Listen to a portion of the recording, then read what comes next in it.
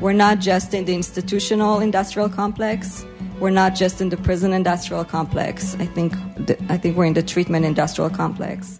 That's Liat Ben-Moshe, and this is Alternative Radio. I'm David Barsamian. This edition of AR features Liat Ben-Moshe on deinstitutionalization. At 11 years old, Lois Curtis became an outpatient at Georgia Regional Hospital for her cognitive and developmental disabilities.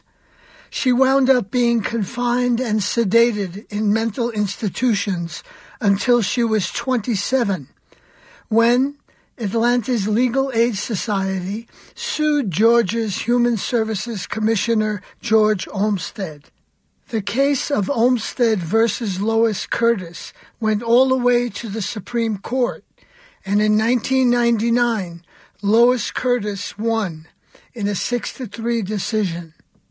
Justice Ruth Bader Ginsburg wrote, "Confinement in an institution severely diminishes the everyday life activities of individuals, including family relations, social contacts, work options, economic independence, educational advancement, and cultural enrichment," unquote. The case has been called the Brown versus Board of Education for Disability Rights.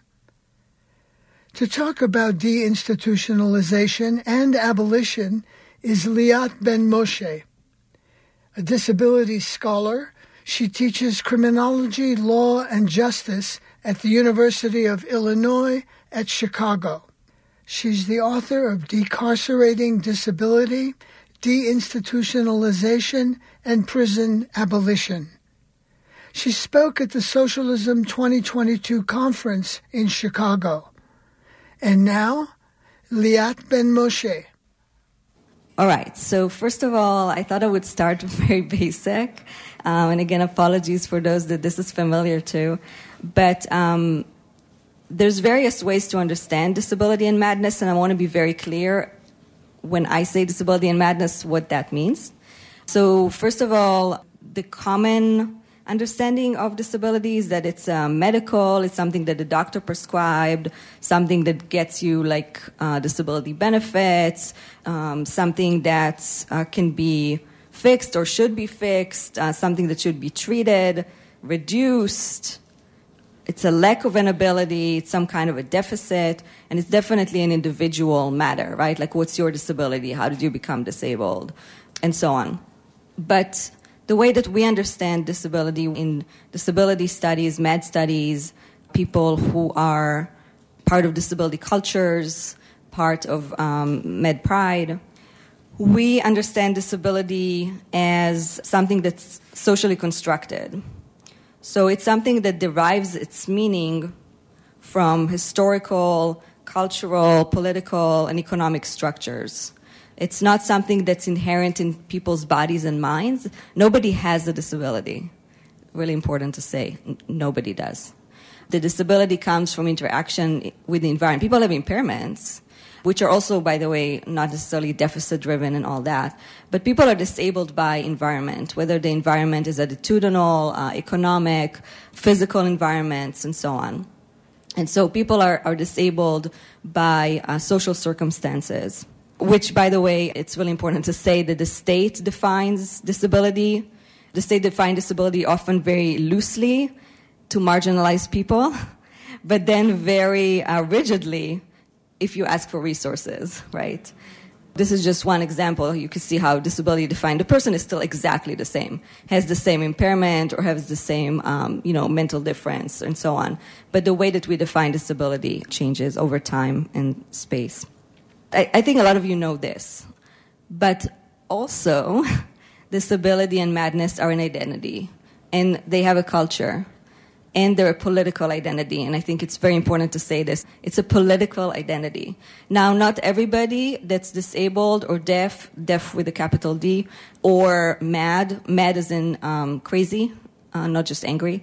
Not everybody identifies or is politicized as disabled. I mean, I was disabled for a really long time before I was politicized as disabled.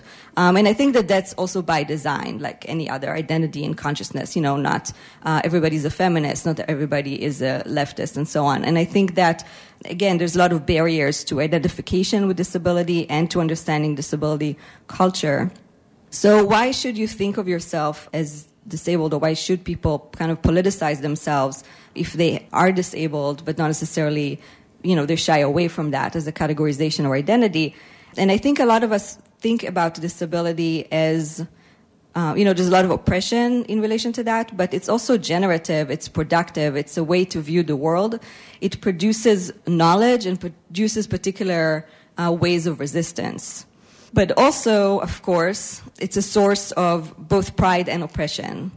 And I wanted to read to you a definition of ableism that I'm going to kind of build on. This is from T.L. Lewis. And this definition really is built with disabled people of color kind of coalitionally. This is a quote. Ableism is a system of assigning value to people's bodies and minds based on societally constructed ideas of normalcy, productivity, desirability, intelligence, excellence, and fitness. And at the end of the definition, which is much longer, TL says, you do not have to be disabled to experience ableism. This is not to say we're all disabled. Please don't say that. It's not true. And also, we all experience ableism. Also, not necessarily true. We can all experience ableism, but we don't experience it equally, just like we all not experience sexism equally and so on. There's like a power differential here. But what I wanted to really highlight here is that productivity, desirability, intelligence, excellence, fitness, they all are also related to the construction of, again, to labor extraction and so on. And a lot of these things are also built on, of course, colonialism and anti-blackness and so on. So what I want to talk about today is a particular form of resistance to incarceration, a particular form of abolition that comes from the knowledge of mad and disabled people, and that is deinstitutionalization, more kind of specifically. I just wanted to say that this also comes from an understanding of disability justice, and disability justice is not the combination of those two words, disability and justice. Disability justice is a particular framework. It's a particular framework that comes from the lived experience of disabled people of color, of queers with disabilities, trans and gender nonconforming people with disabilities, indigenous people with disabilities, and so on. It's a framework that emphasizes things like intersectionality, cross-movement solidarity, and is a very strong anti-capitalist politic at its heart. So it's not something that's kind of added to it. This is what disability justice means. People who don't know what it is, you should look into Sin's invalid definition of disability justice. The thing that's really important for me to say that here is that disability justice brings to our analysis of incarceration an understanding that incarceration happens in more than prisons and jails. Incarceration is a process that also happens in nursing home. It happens in residential facilities for people with intellectual disabilities. It happens in psychiatric hospitals. And this is not to say that psychiatric hospitals are like prisons, but they are all carceral spaces. They're different, but they're all carceral spaces. It's also to say that medicalization is another conduit to both criminalization and to incarceration, and to say that the carceral state and the therapeutic state are incredibly tied together. And I hope you'll see that throughout the talk. So what I bring to this, and then I'll just give you kind of the rest of the time is like the example. What I bring to this is what I called a CRIP, C-R-I-P, CRIP or Mad of Color critique of incarceration and abolition. And what I mean by, CRIP is a reclaimed term by people with disabilities. MAD is a reclaimed term, just like queer is a reclaimed term. And what this CRIP or Mad of Color critique does is that it's not just about people who identify or are even politicized as disabled people of color who are caught up in the system of policing and incarceration, It's also about centering the experiences of disablement and ableism in criminal, racial, and social justice movements. And here I want to pause and say that ableism, labor extraction, carcerality, policing were and are constructed on anti-blackness and on colonialism, even though they don't only operate on the bodies of people of color. And this is why this is a crip or mad of color critique. It's bigger, of course, than particular populations, but it's definitely something that was constructed on anti-blackness, ableism, and colonialism. Again, my example is deinstitutionalization as a knowledge of resistance, deinstitutionalization as abolition. And the reason why I think this is really important, and this is the kind of quote-unquote cultural competency that I want to bring to you today, the cultural competency of mad and disabled people's knowledge, is that when we, a lot of us who are abolitionists, talk about abolition, people say it could never happen, or it can't happen now, or if it happens, it will happen in like Sweden or Norway. People always say Norway, Sweden. But surely not in the US, right? Surely not now, not in the system that we have now, capitalism and all that, racism. But it already happened. Spoiler. So abolition, this is like my whole point, one of my points for today. Abolition already happened. And it happened in the form of the closure of large state institutions for people who are disabled. So I define deinstitutionalization in three ways. One is the transition of people with psychiatric or intellectual or developmental or other disabilities from state institutions and hospitals into community living. Right? Where did people end up? It's also the closure of these facilities, right? So abolition is about building, absolutely, but it's also about shutting it down. And this is, part of the definition of deinstitutionalization. But what I add to that is that deinstitutionalization is not just a process, not just something that happened. It's a logic, it's a framework, it's a movement. But instead of learning from the lessons of deinstitutionalization for abolition, it is often blamed for the rise in incarceration. In a lot of my work, I try to, push against that. Just to say very briefly, the deinstitutionalization was not the culprit in the rise of incarceration and the crisis of mental health in prison. Again, spoiler alert, the crisis of mental health in prison happens because of prison. And people who are, quote-unquote, homeless or housing insecure, and, we know this kind of like revolving door story, right? Like people exited psychiatric institution, they went on, on the streets, and then they ended up in prisons and in jails. This is not an accurate story of how, first of all, deinstitutionalization happened. And secondly, it blames deinstitutionalization for really big structural issues, like the complete annihilation of affordable, accessible housing at exactly the same time that money started going to corrections.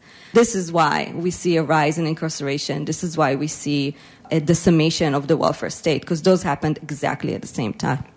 What we call Reaganomics and later on neoliberalism, this is what we're talking about. So blaming deinstitutionalization for that also diverts attention from this basically state abandonment, as Ruthie Gilmore calls it. By painting deinstitutionalization as the culprit, it also leaves the disabling effect of incarceration itself intact. Like, we don't critique the fact that the reason why there's so many disabled and crazy people who experience mental health crisis in prison is because of prison. It's because of jail. It's because of incarceration itself. It's because of trauma. It's because of things like strip searches, which are nothing but basically sexual assault that happened to people day in and day out. I could give more examples, but I don't want to trigger people. But prisons, jails, very disabling, very maddening. And if we blame deinstitutionalization, we don't actually get to the root of the problem here. Well, let me move on to like my kind of second example here. So in 2012, this is for people who are Chicago, people who might remember this. In 2012, the governor of Illinois at the time, Pat Quinn, announced the closure of a variety of carceral facilities. So this was the fruits of fighting for deinstitutionalization in the state of Illinois. He announced he's going to close 2 developmental center, psych hospitals, 2 juvenile correction facilities, women's prisons, and Thames, the only supermax prison in Illinois. Although this was driven by a larger policy, the plan to close down these facilities also came as a result of really targeted activism. So clap yourself in the room if you were a part of that. One of the issues was, though, that a lot of the people who were part of this organizing didn't really kind of talk to each other. So deinstitutionalization activists and people who do anti-prison work often don't talk to each other. So one of the examples that I want to bring to you is the example of fighting against this anti-closure arguments and fighting for it together. Who do you think resists, or who do you know if you were a part of that struggle? Who resists the closure of carceral facilities like prisons and psychiatric hospitals? Who's against it? Guards, unions, experts, politicians with special interests, fascists, police. Oh, insurance companies, pharmaceuticals, some mental health providers. Great. So these are the people, by great I mean awful, but these are the kind of main people, and those are people that resist both the closure of prisons and disability institutions. It's people who have kind of an economic interest in it. So it's unions, workers, people with economic stake, politicians. In the arena of disability, unfortunately, it's also parents. Parents for people with disabilities, especially intellectual disabilities. Some of them are very much against the closure of institutions. I'll get to that a little bit later. There's a lot of differences between prisons and institutions, but when you go to rallies against closure, which I have, of these various carceral facilities, the picture is very similar. It's people usually mobilized by the union, and they are have signs that say something like "Save blah blah blah facility," something about jobs, something about safety. Always something about safety or something about danger. And the safety in disability arenas is often the safety of the people inside, right? Like they will not be safe on the outside. If this institution closes, they will die on the streets or they will die in whatever the community. But in prison, it's usually the safety of the people on the outside, right? Like we can't release dangerous people. It's also about the safety of the workers often. There's also a lot of discourse around choice in home, like especially in the disability arena, don't close my home. And often the place is called something home, like nursing home or convalescent home and so on. This issue of closure is a lot of around notions of choice, notions of home, notions of labor, and a lot, of course, about the political economy of incarceration itself, because institutions and prisons are seen as an engine of economic growth. They're seen as sites of employment, which is why there's a lot of resistance from union, of course, both AFSCME, AFSCME, and the Police and Prison Officer Union. And, in that regard, James Kilgore, who's a longtime abolitionist and formerly incarcerated activist, he asks whether or not the task of a union is to represent the interest of the members or the working class more generally. And I think this is a very big question for guard unions and unions in disability institutions as well. So, of course, despite the opportunity to create coalition building between labor movements, disability right movement, prison, it's often the case that union represent one of the staunchest critiques against abolition or closure of prisons and institutions. And in relation to deinstitutionalization, for example, AFSCME, I'm sure you all know, it stands for the American Federation of State, County, and Municipal Employee Union. In the 70s, they were really big against deinstitutionalization, and they still are.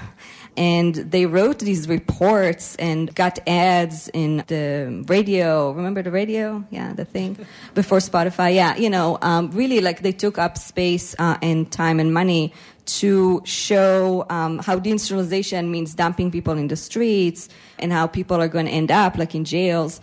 Remember what I said earlier about this kind of like false narrative about blaming deinstitutionalization? It started... it didn't start, but it was spread by stuff like this, so just to kind of give you a heads up. But moving on more like to today, the interest to keep these places open is, of course, economical, but it's also often couched in terms of the best interests of the people, especially in disability arena, where the impetus is not just to work, but the impetus or what workers are told in these spaces is that they also need to care, right? These are called, care facilities. And so it's really important to also think about the effective, with an A, the effective economy of care, not just the kind of political economy of care. I don't have a lot of time to get into it today, but a lot of people write about the effective economies of care. And the reason why I'm saying effective with an A, it's because it's about eliciting these, kind of emotional registrars, and particularly, thinking about who does the caring.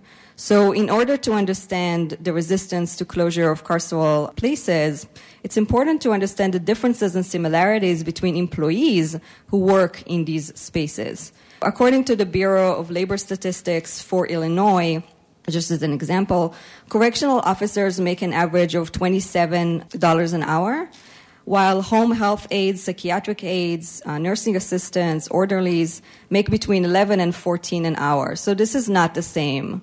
The stakes are not the same in these two facilities.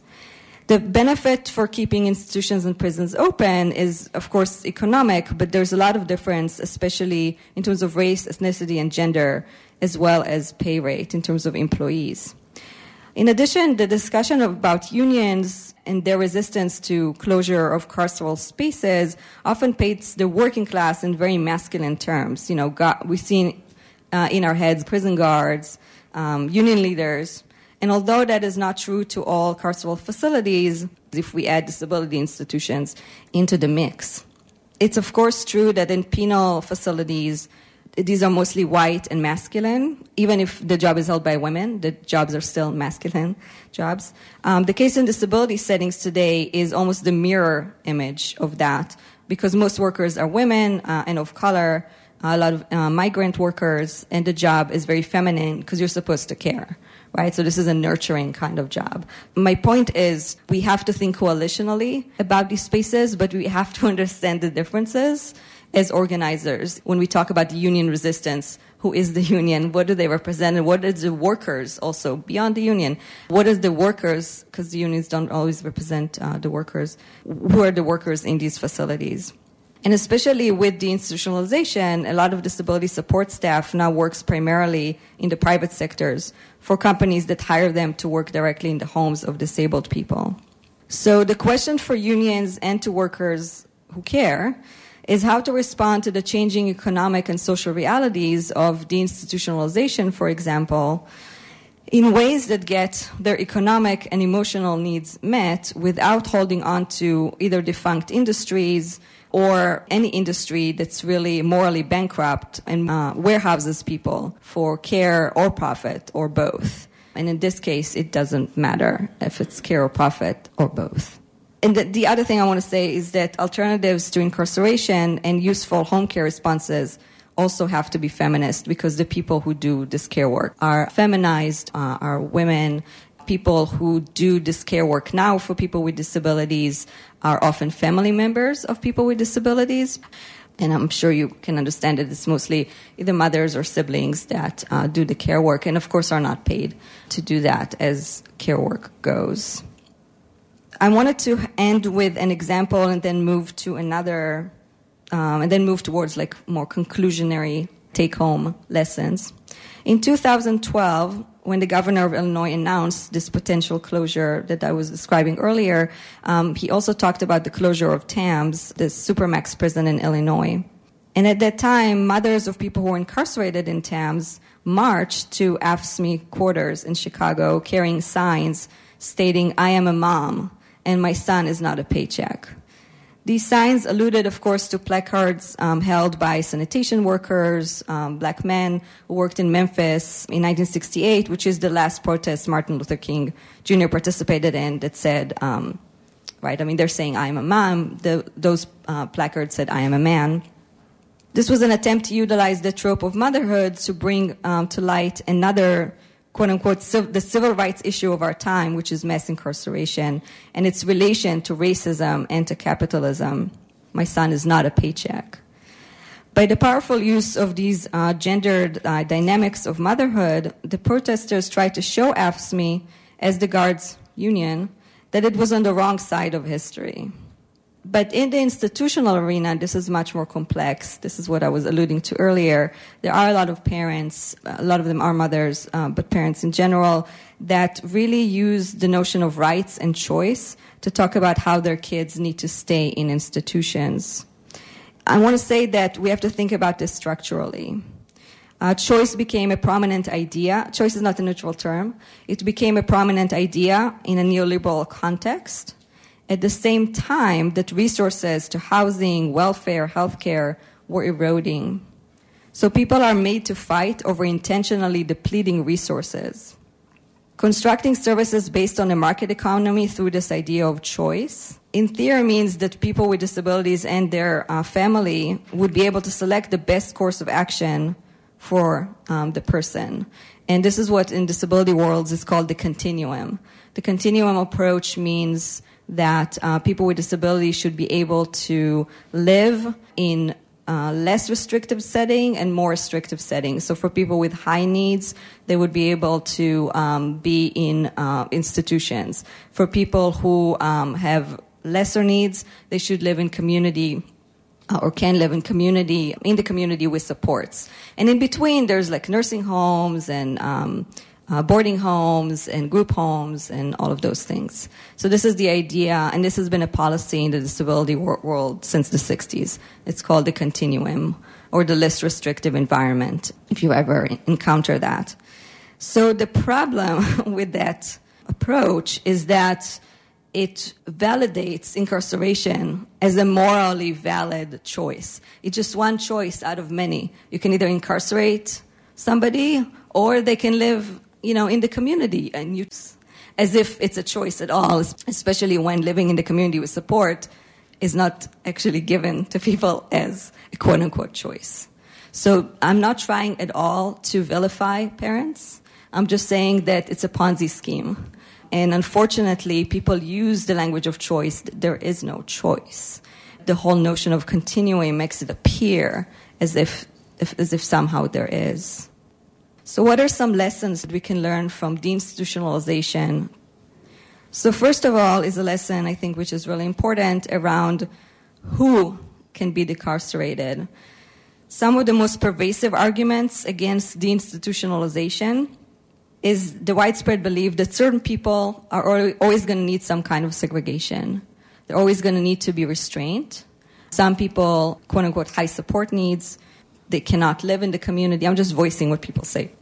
They cannot live in the community. Some people should not be outside of prisons.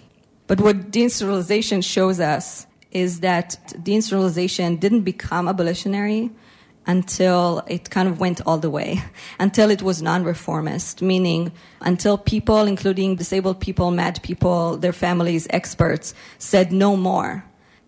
No continuum. No less restrictive environment. Warehousing people is morally bankrupt. Close them all.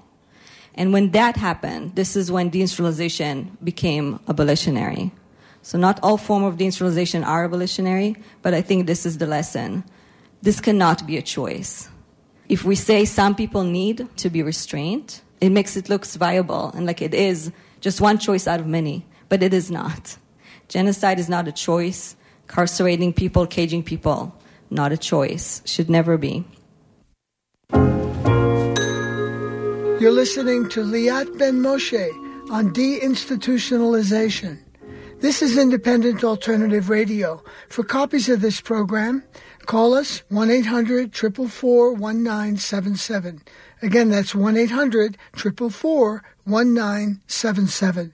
Or go online, our website, alternativeradio.org. That's alternativeradio.org. So the question most often talked about, particularly for those who critique abolition, is about people who have the most challenging or dangerous, quote-unquote, behaviors. And in prison abolition, this is called what to do with the dangerous few. Maybe you've heard about it, right? Like a lot of people say, well, let's, decarcerate, of course, people with drug offenses, blah, blah, blah. But surely there'll be people who have to be incarcerated, right? The serial killer, serial rapists. What do we do with those? And I'm using that language also because, I teach, and that's really like the first thing that the students kind of raise their hands, like, what about the serial killers? I don't want to kind of divert that question. I just want to say that this also happens in the realm of disability when people talk about what about the people who with the most significant or profound disabilities. So I see kind of like a mirror question here. In both cases, the general assumption is that these are the population that will not be able to kind of make it on the outside, and therefore will always require some sort of segregation and restraint, either for their own good or for the public's good. But through the lens of abolition, or what I was telling you earlier, what I call a CRIP or MAD of color critique, or disability justice, we can use this question to develop what Angela Davis called a very different social landscape of a non-carceral society. To me, the question of the dangerous few in regards to the question of deinstitutionalization, for example, was to start from the quote-unquote dangerous few.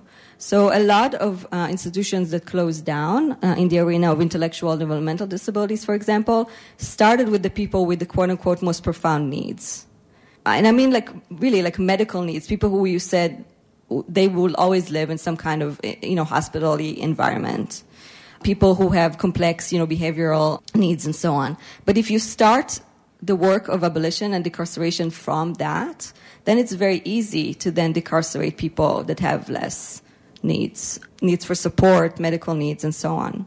This, I think, is a very profound thing for us to understand abolition, because the current focus, unfortunately, especially in criminal justice reform, is on what people call the non-nons, right? The non-violent offenders, non-serious offenders. I'm using the word offender because that's the system word.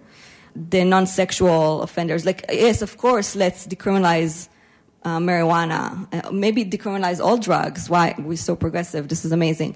But we don't actually go to the question of, what about people with actual, real challenging behaviors?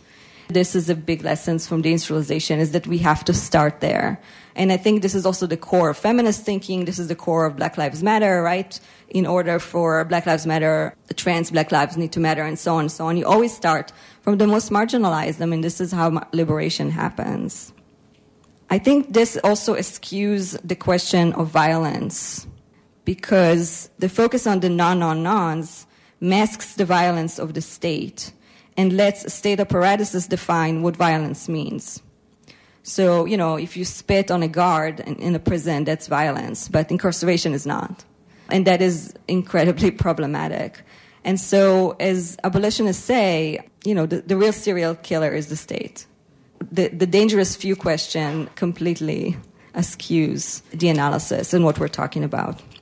So I promised that I would end, I could go on and on talking about other lessons of deinstitutionalization, but I promised that I would end a little bit with now. Now meaning in the US, we are in an era of deinstitutionalization. Deinstitutionalization is not a failure. It actually succeeded. It did not lead to, the rise of incarceration, or not in a kind of one-to-one situation. Again, a lot of states did not decarcerate as much as we would like them to. So what happens now?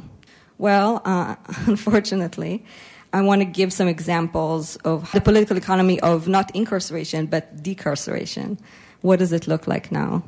In 2015, American Friends Service Committee, with grassroots leadership, authored a report called The Treatment Industrial Complex. This is where we're now. We're not just in the institutional industrial complex. We're not just in the prison industrial complex. I think we're in the treatment industrial complex. The treatment industrial complex shows the shift on the part of the incarceration industry into areas like mental health and basically what we call alternatives to incarceration. So, for example, GEO, which is, of course, the second largest private prison company in the U.S., created a subsidiary called GEO Care, which provides mental health services in prison, in addition to operating state psychiatric hospitals that have forensic units. And of course, the irony of a for-profit company providing mental health services to counter the disabling effects of its own prisons should not be lost to anybody. This is what I call carceral ableism, or in this case, carceral saneism. And saneism is the oppression that people with mental health differences face, or actually the imperative to be sane and the pressures and the oppression that is caused by that. That is saneism. So carceral ableism or carceral saneism are the praxis and belief that people with disabilities need special or extra protections in ways that often expand and legitimate their further marginalization and incarceration. For example, mental health jails. I can't tell you how much that is pervasive right now. You know, in recent meetings that I've been at with people who do national kind of organizing against new facility, you know, under the banner of no new jails, no new prisons. A lot of these proposed prisons are about creating either mental health jails or jails that will help with the opioid crisis so that people can, like, you know, sleep it off or whatever. So it's this idea of, right, geo-care. It's about caring. We're getting into the caring thing. And it's, again, care and profit or both. This is one example. Drug courts, mental health courts. All of this is carceral ableism and carceral saneism. It might be clear to everybody in this room that you cannot cage people and say that you care. But I want you to also think about, again, the mad and disabled knowledge that tells us that this is also about biopsychiatry itself. This is not about just what's happening in a cage. It's not just about what happens behind bars. It's that biopsychiatry is often the only form of treatment that we think of and the first course of action for people. So when we say treatment, what do we mean? And do we not mean assimilation? I think this is a really important question, and this is not just a question about what happens behind bars. And of course, we have, you know, the example of community treatment orders, which is basically people are forced to take medication, so pharmaceuticals and so on. But I'm talking even beyond when people are not forced to take the medications. But also when we say defund police, hire social workers, right? What does that mean? People need more mental health care and not criminalization. Is mental health not related to criminalization? Is it not related to surveillance? Does it not lead to further incarceration? Does it not lead people to be then incarcerated in a psychiatric unit? Is a psychiatric unit not carceral? It's not prison. That's true. But is it not carceral? And this is also really important to think about in relation to racialization as well. So in conclusion, what a CRIP or MAD of color critique of incarceration and abolition might give you is that it's not just about people who identify or are politicized as disabled people of color, although it's incredibly important to recognize the high numbers of people with disabilities who get shot by police, for example. Again, it's a framework that's based on the oppression of people of color, particularly anti-blackness and indigeneity, particularly through settler colonialism. It was built through that frame. Ableism is built on that. It's about centering the experiences of disablement and ableism and saneism in criminal, racial, and social justice movement. It's about understanding carceral ableism and carceral saneism. It's about understanding the disabling nature of incarceration itself and not blaming deinstitutionalization for it. It's about understanding that carcerality happens not just in prisons. And it's about understanding that disability and madness are fundamental to our understanding of incarceration and of abolition. The disability broadens our conceptualization of incarceration, and that criminalization is only one pathway leading to carcerality and surveillance. And criminalization is very tied to racialization, very tied to pathologization. And lastly, that we need a lot of collaboration and coalition building between disability, MAD, anti-psychiatry, self-advocates, and prison and police, abolitionists, and scholars. Thank you.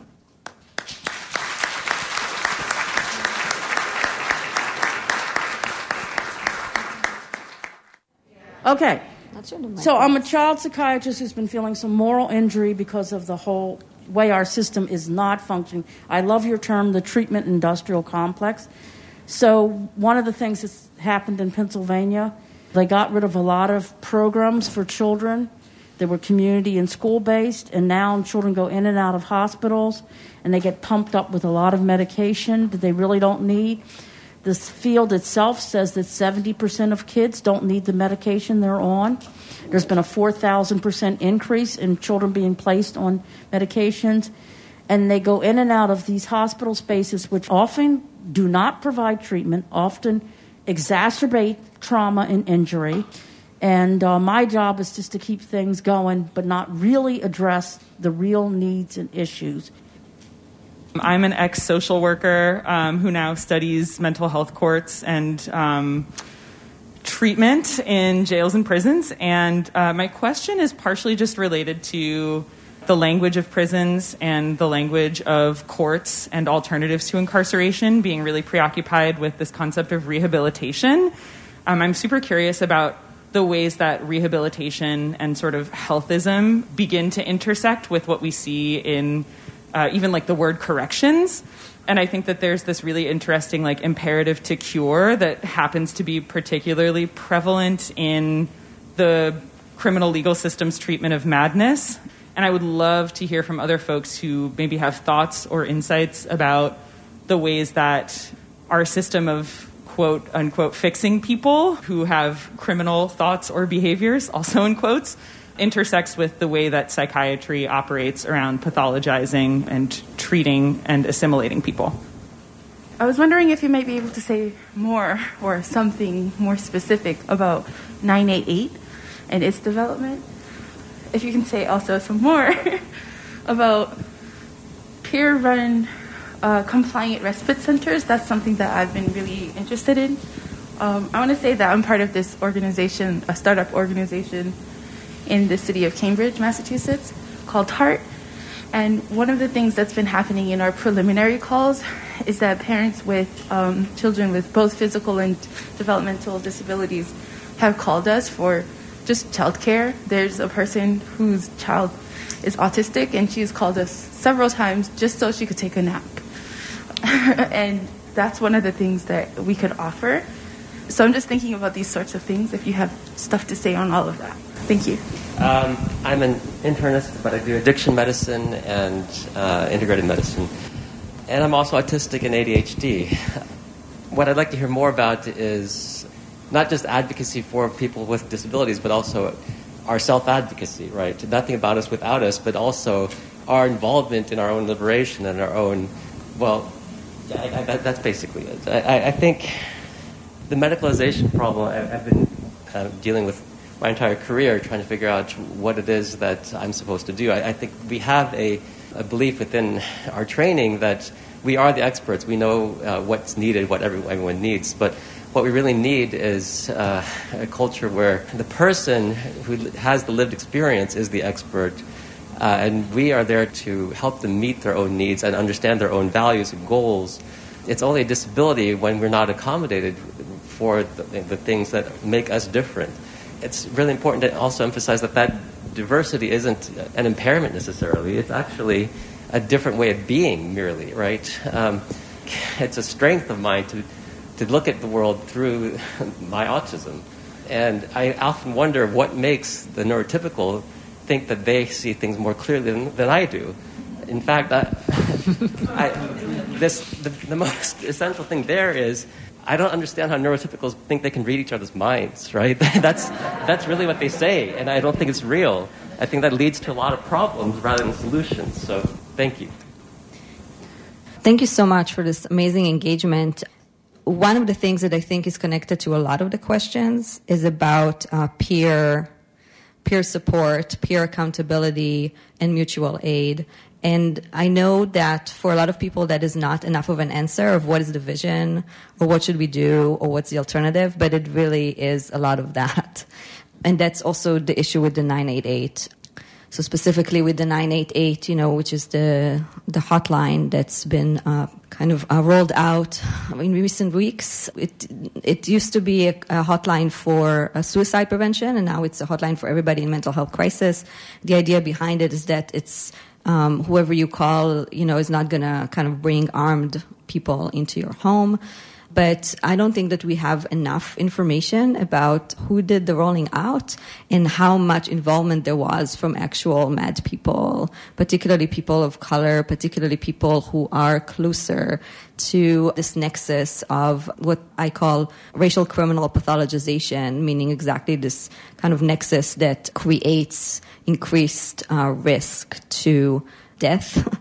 And other harms by the hands of police, by the hands of doctors, by the hands of incarceration, more generally, the carceral state. Since we don't know how much involvement there was, I'm going to assume that maybe it wasn't prominent. And I think that becomes very problematic because the people who are going to be harmed by something like 988 is, again, this whole idea of, okay, it's not going to be cops, it will be a social worker. It's going to be, somebody of that nature. But remember that social workers are also the people that can take away your kids. They're also mandatory reporters. This is a system of surveillance and tracking. Again, I'm not here trying to say everything's bad, not at all, but I want us to just be critical, and I want us to think about, can we do better? And can we create responses that are peer-led? Who's the best person to understand somebody in mental health crisis? It's somebody who was in mental health crisis, right? For example, there's Hearing Voices networks, both here and globally, and this is, networks of people who literally hear voices that other people don't, and who's the best person to kind of talk to that experience than people who've experienced it, the same with people who experience psychosis, and so on. So I think, yes, peer support. Also, in relation to the question about community care and accountability and care beyond the state, I've written quite a lot in my youth about the connection between anarchism and disability. And in a piece we called Queer Cripping Anarchism from a million years ago, we tried to propose this idea of DIY, was then a very prevalent kind of thing within especially green anarchy. Let's go back to the jungle and the roots and all that against the state and whatever. But the point that we try to make is to talk about things like care collectives, which are viable abolitionist-like things that are happening now beyond the state. I know 3 people that have care collectives, meaning care collective, it's people who have personal assistance, but either the state won't pay for that or won't pay enough. And so people volunteer hours to be a part of these care collectives. Sometimes it's kind of mutual. People with disabilities don't just get cared for. They also bring a lot to the table, and they also care for other people. And so care collectives are another example. All the networks of people that are, again, in psychosis or in crisis are another example. And then also, if people are interested in actual policies, I think there was a question about that. In the U.S., people really try to, for many years, disability activism, and this is not disability justice, this is like even just disability rights people, really try to push for this idea of money follows the person. So meaning that if a person gets disability benefits, it shouldn't go to the institution or the place, which if you don't know, this is exactly what's happening. Like if you get disability benefits and you live in an institution, whether it's private or state, the money goes to the place, not to the person. And so the idea is if the money goes to the person, then they can hire a personal care attendant, including their family, which, do a lot of the care anyway or would want to. And this is in relation to the alternative. So yes, join that fight if, kind of policy legalization is your jam. We need a lot of work. And then lastly, I just want to say 2 things. One is about this idea of, not leaving people behind. This really brings the question of what Andre Gorz, Gorz, I believe, called non-reformist reforms. This idea that we can't actually let people languish while we try to abolish the thing that we're trying to abolish, right? Like people can't die in prisons because we have this idea of, okay, if you're moving to a different institution, like we failed, we have to, we do it like with the people. because we are the people. The non-reformist reform, I think, is really just us on the ground figuring out, okay, we have an abolitionist horizon, but what are the steps to achieving it while not losing people in the process? So I think I will open it up again, and then if I have time, I'll talk about the question of corrections and rehabilitation. Thank you so much for your talk. I'm a mother of a child with neurological differences and developmental differences, and also a co-founder of Mothers on the Front Line. And I would love to hear your advice about how to coalition with parents. We're trying to build a children's mental health justice framework for exactly these issues. We focus on the lived experience of caregivers trying to navigate these very oppressive and carceral systems. What often happens is parents are put in a position that they're trying to prevent their children from falling into school-to-prison pipeline policies of seclusion, restraint, and suspension, prevent them from being actually incarcerated, and as a result end up over-medicating them or putting them in other carceral treatment systems. How might we all coalition together to prevent that? And the other piece of it is, because of our patriarchal system, it is mostly mothers doing this care work or female or feminized relatives, and we are being disabled by our care work. I have complex trauma, and but it's not from my child, and this is what we need to talk about. It's from the institutions that have traumatized my family. I'm afraid my other children will be taken away because of what's going on with him. I'm afraid the police will get to the school before I do because they don't know how to help accommodate his needs. So I don't know if that, but I would love to hear how we can coalition with parents rather than having this kind of division we seem to have in the activism world. Thank you. I was thinking a little bit about how do we get the care that we need, and how can people provide care to each other without burning out, without the reliance on institutional spaces, because typically it seems like first step is someone needs care. It's usually in the nuclear family, and then it's we don't have the resources, or we're burnt out, or this is too much. So then there's institutions. I'm wondering how much we could link this back to the abolition of the nuclear family and starting new family forms, so that the family is a much bigger space, that there's much more care available, because we're not limiting it to this nuclear blood type family orientation, and instead creating a different type of family. And I'm thinking a lot about what that means, the resources that you need for that, but how do you even just start that right now? What does it look like to actually create a space where we have enough people, we have enough resources, we're collectively sharing those, so that the care collective doesn't have to be built when you're an adult. It's built from the time that when you're born. You are being born into a care collective. I'm also a parent, by the way, of a disabled now adult. Just to throw away some kind of resources, a variety of people who talk about non-coercive. I mean, that's really kind of the issue, right? Non-coercive and consensual things that are abolitionary. It's really important not to talk about alternatives, because think about if we would say words like, I have an alternative to eugenics. An alternative to genocide would be, that is nonsensical, right? So, I mean, we should exactly do the same with incarceration. It should make no sense to us whatsoever. And I think that that's really, if it wasn't clear, one of the deep kind of lessons from deinstitutionalization too, is if we understand disability differently, and we understand madness differently, then it would make no sense to us.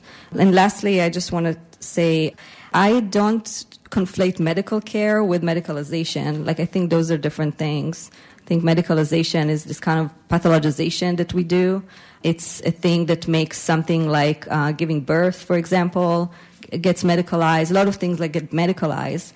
But medical care is something we should all have for just living. So I think we can talk about what affirmative medical care and mental care would mean.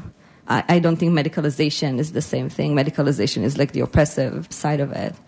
And I think this is kind of confuses people. I don't think people with disabilities are against getting what we need. I think we are just against the medicalization of our political identities. So thank you very much for being here.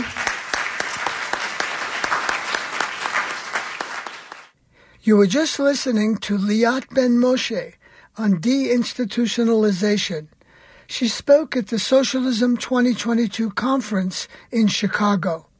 Liat Ben-Moshe, a disability scholar, teaches criminology, law, and justice at the University of Illinois at Chicago. This program is produced by Alternative Radio based in Boulder, Colorado. We are an independent progressive nonprofit in our 37th year. We are supported solely by individuals just like you. We feature voices rarely heard in the corporate media, such as Rami Khoury, Sarah Lee Whitson, Noam Chomsky, Chris Hedges, Arundhati Roy, and Roxanne Dunbar Ortiz. To access our complete audio and book catalog, just go to our website, alternativeradio.org. Again, our website where we are podcasting, alternativeradio.org. For copies of today's program, Liat Ben-Moshe on deinstitutionalization, and for Rebecca Solnit's book, Call Them by Their True Names, American Crises, just give us a call, 1-800-444-1977. That's 1-800-444-1977. Or go to our website, alternativeradio.org. That's alternativeradio.org.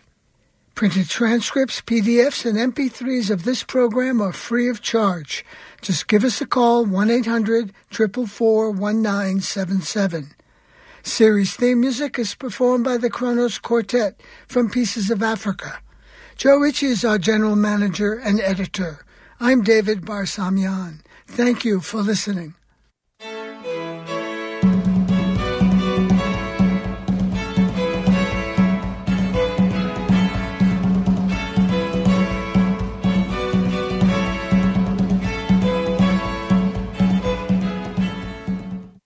Well, just go to the website, alternativeradio.org, alternativeradio.org. We, too, are independent and are supported solely by listeners who make donations, purchase transcripts, MP3s, or CDs of our programs. So we're very much dependent on listeners out there. So who's Joey? What? Joey Ramone? Leader of the greatest punk rock band in human history? No, shut up. Hey, this is Joey Ramone here, and you're listening to CJSW 90.9 FM. What are you, 34, 35? Why don't you cut your hair and grow up, huh? You want to know why Joey Ramone's my hero? Because people like you never managed to grind him down. They never stole his spirit. He never gave in, never gave up, and never sold out. Right till his last breath. Guys like that, they live forever.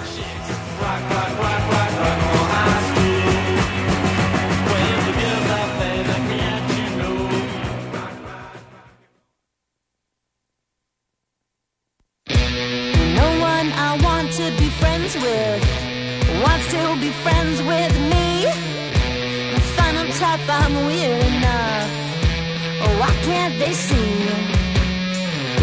Well, I won't carry myself heavy around town. No, I won't carry myself heavy around town. 'Cause it's my year.